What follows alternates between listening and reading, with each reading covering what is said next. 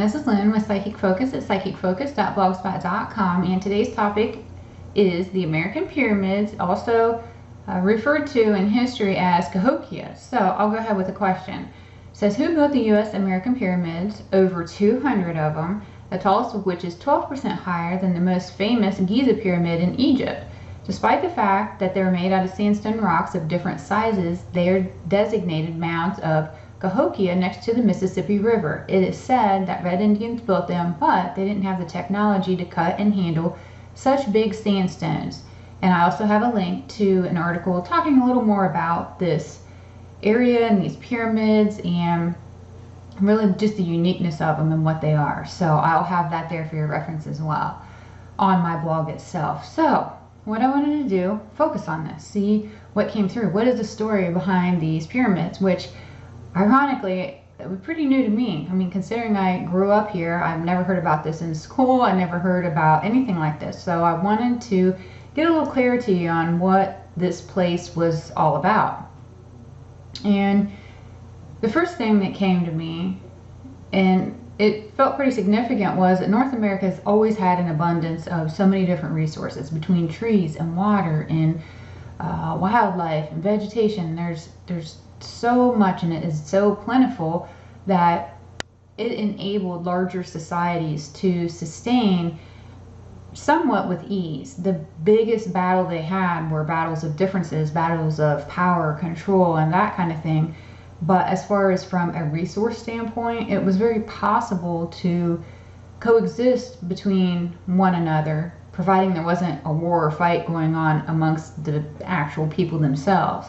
And I got, during the time that these pyramids were created, several centuries ago, these are dated way, way back, and there were smaller tribes of Native Americans, and like many areas in the world, they were visited by ETs. Back then, ETs frequented Earth a lot. They do now, but it's more hidden. They seem more passive. There, it was much more just openly done. They weren't hiding. There were no contracts or no agreements where they couldn't intervene, all that kind of stuff.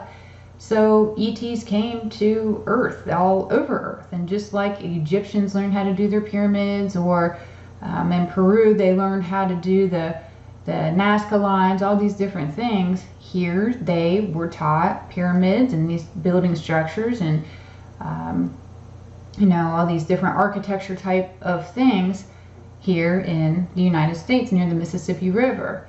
And I also got that when these ETs would come, they were like a beacon, because when you're looking in a dark night sky, I mean, we didn't have planes, we didn't have lights everywhere, we didn't have big cities with lights. So when it was night, it was dark. You saw stars, you saw movement in the stars. So when something from outer space came to Earth and it came near where you were, it was like a beacon. Other people wanted to see, and other tribes wanted to see, what's going on? What's so special? What's this all about? And they slowly gravitated toward the area where these ETs were landing.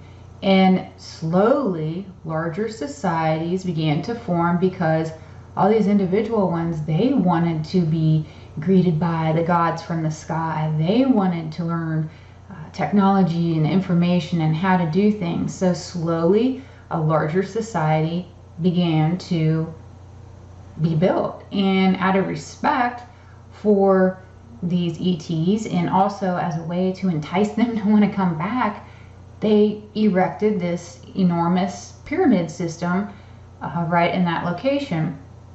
And even though these opposing tribes, they fought over territory and all these other differences of opinions they had, the ETs and the presence of ETs, that was the unifying bond that they had that kept them together. Everybody wanted to interact with the sky gods. They wanted all that knowledge and just the awe of it all, wanted to be able to have that type of relationship.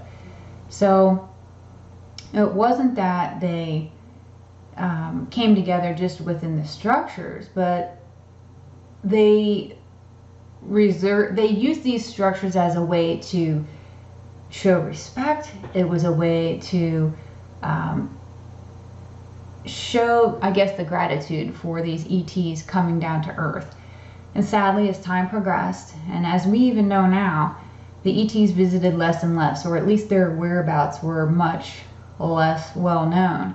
And war between the tribes began to emerge, and eventually the once strong societies, they ended up dividing off and branching back off. People, you can't only have one main leader, right? Well, too many leaders were trying to emerge, too many people were trying to force their will, and it ended up creating a lot of division, and they slowly ended up branching back off into their own individual tribes. And this area is too much for one tribe to sustain, and it would be too hard to hold on to it. So they slowly ended up leaving and going their own direction. So interesting reading. Like I said, I hadn't heard about this before, so it was pretty cool to tap into it. Feel free to leave a comment, like me, share me. Don't forget to subscribe. All those great things, they help me out a lot. And again, I'm Lynn with Psychic Focus at psychicfocus.blogspot.com. Thank you. Bye.